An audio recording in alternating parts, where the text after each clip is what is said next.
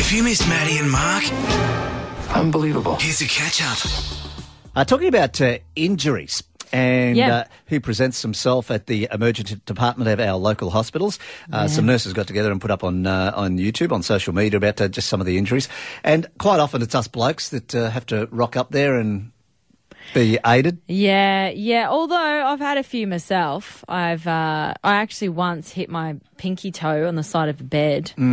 And did you break it? That's really split the bad. nail off. Oh, wow. And I ended up calling the old hubby, and he was on his way home from work, and I was crying so bad that he thought I was laughing. So he was like, "What's the joke, honey?" And I was like, "Get home now." And he actually thought I was hysterically laughing. Yeah. And he's walked in the door laughing, going, "Why were you laughing?" And he's realised, "Oh, you weren't laughing. No, you were crying." There's nothing. I've broken my little toe as well on the side of her tail. It's nothing worse, and you can't do anything. Can't do for it. anything. No, nobody cares about the pinky toe. Not good at all. Well, this is one of the many incidences of a bloke putting himself into hospital, and what's happened. And a 19-year-old I needed to come quickly. He was gorgeous. Yeah. The nurses were a little infatuated, and his girlfriend was sitting next to him hysterical, and I came in, I said, "What's happening here?"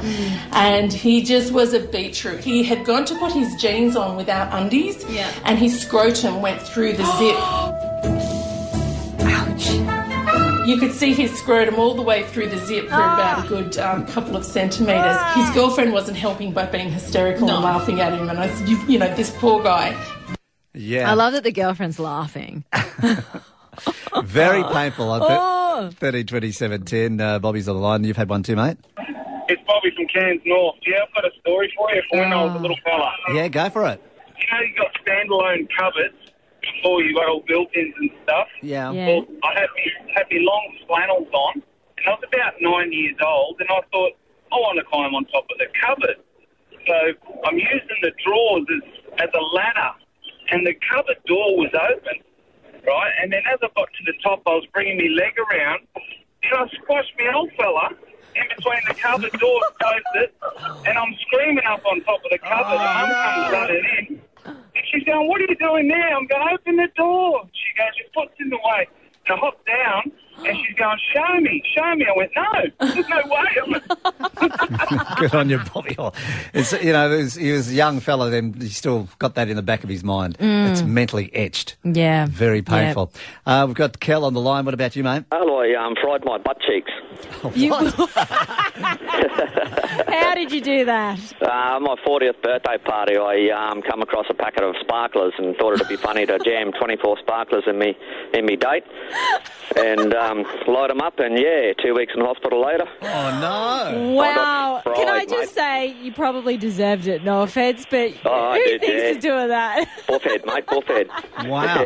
Didn't you feel it start burning, or you couldn't get it out? No, what happened was when it really started burning, it just went off, man. And when it really started burning, I clenched my cheeks even tighter. Oh, no, and you couldn't get them out. They got stuck in there, so I reefed them out with my hands. So I got third-degree burns to my hands, ended up frying my hand, and then I burnt my cheeks. And they took a whole heap of skin off my leg and grafted both butt cheeks. Wow. Yeah, so now my date does not look the same. I can imagine. And that was at a 40th birthday. Wouldn't he have known better? Yeah.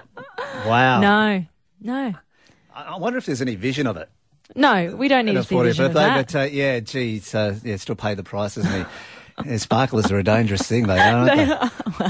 Maddie and Mark, weekdays from 5:30 on 99.5 Triple M. Find more catch-ups at triplem.com.au.